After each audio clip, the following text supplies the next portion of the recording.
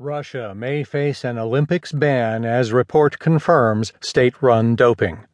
By Rebecca R. Ruiz in the New York Times Sports section. I'm Keith Sellen-Wright. The World Anti-Doping Agency and national anti-doping officials around the world have called for the Russian Federation to be barred from this summer's Rio Games after an investigation produced forensic evidence confirming a Russian whistleblower's claims of government-ordered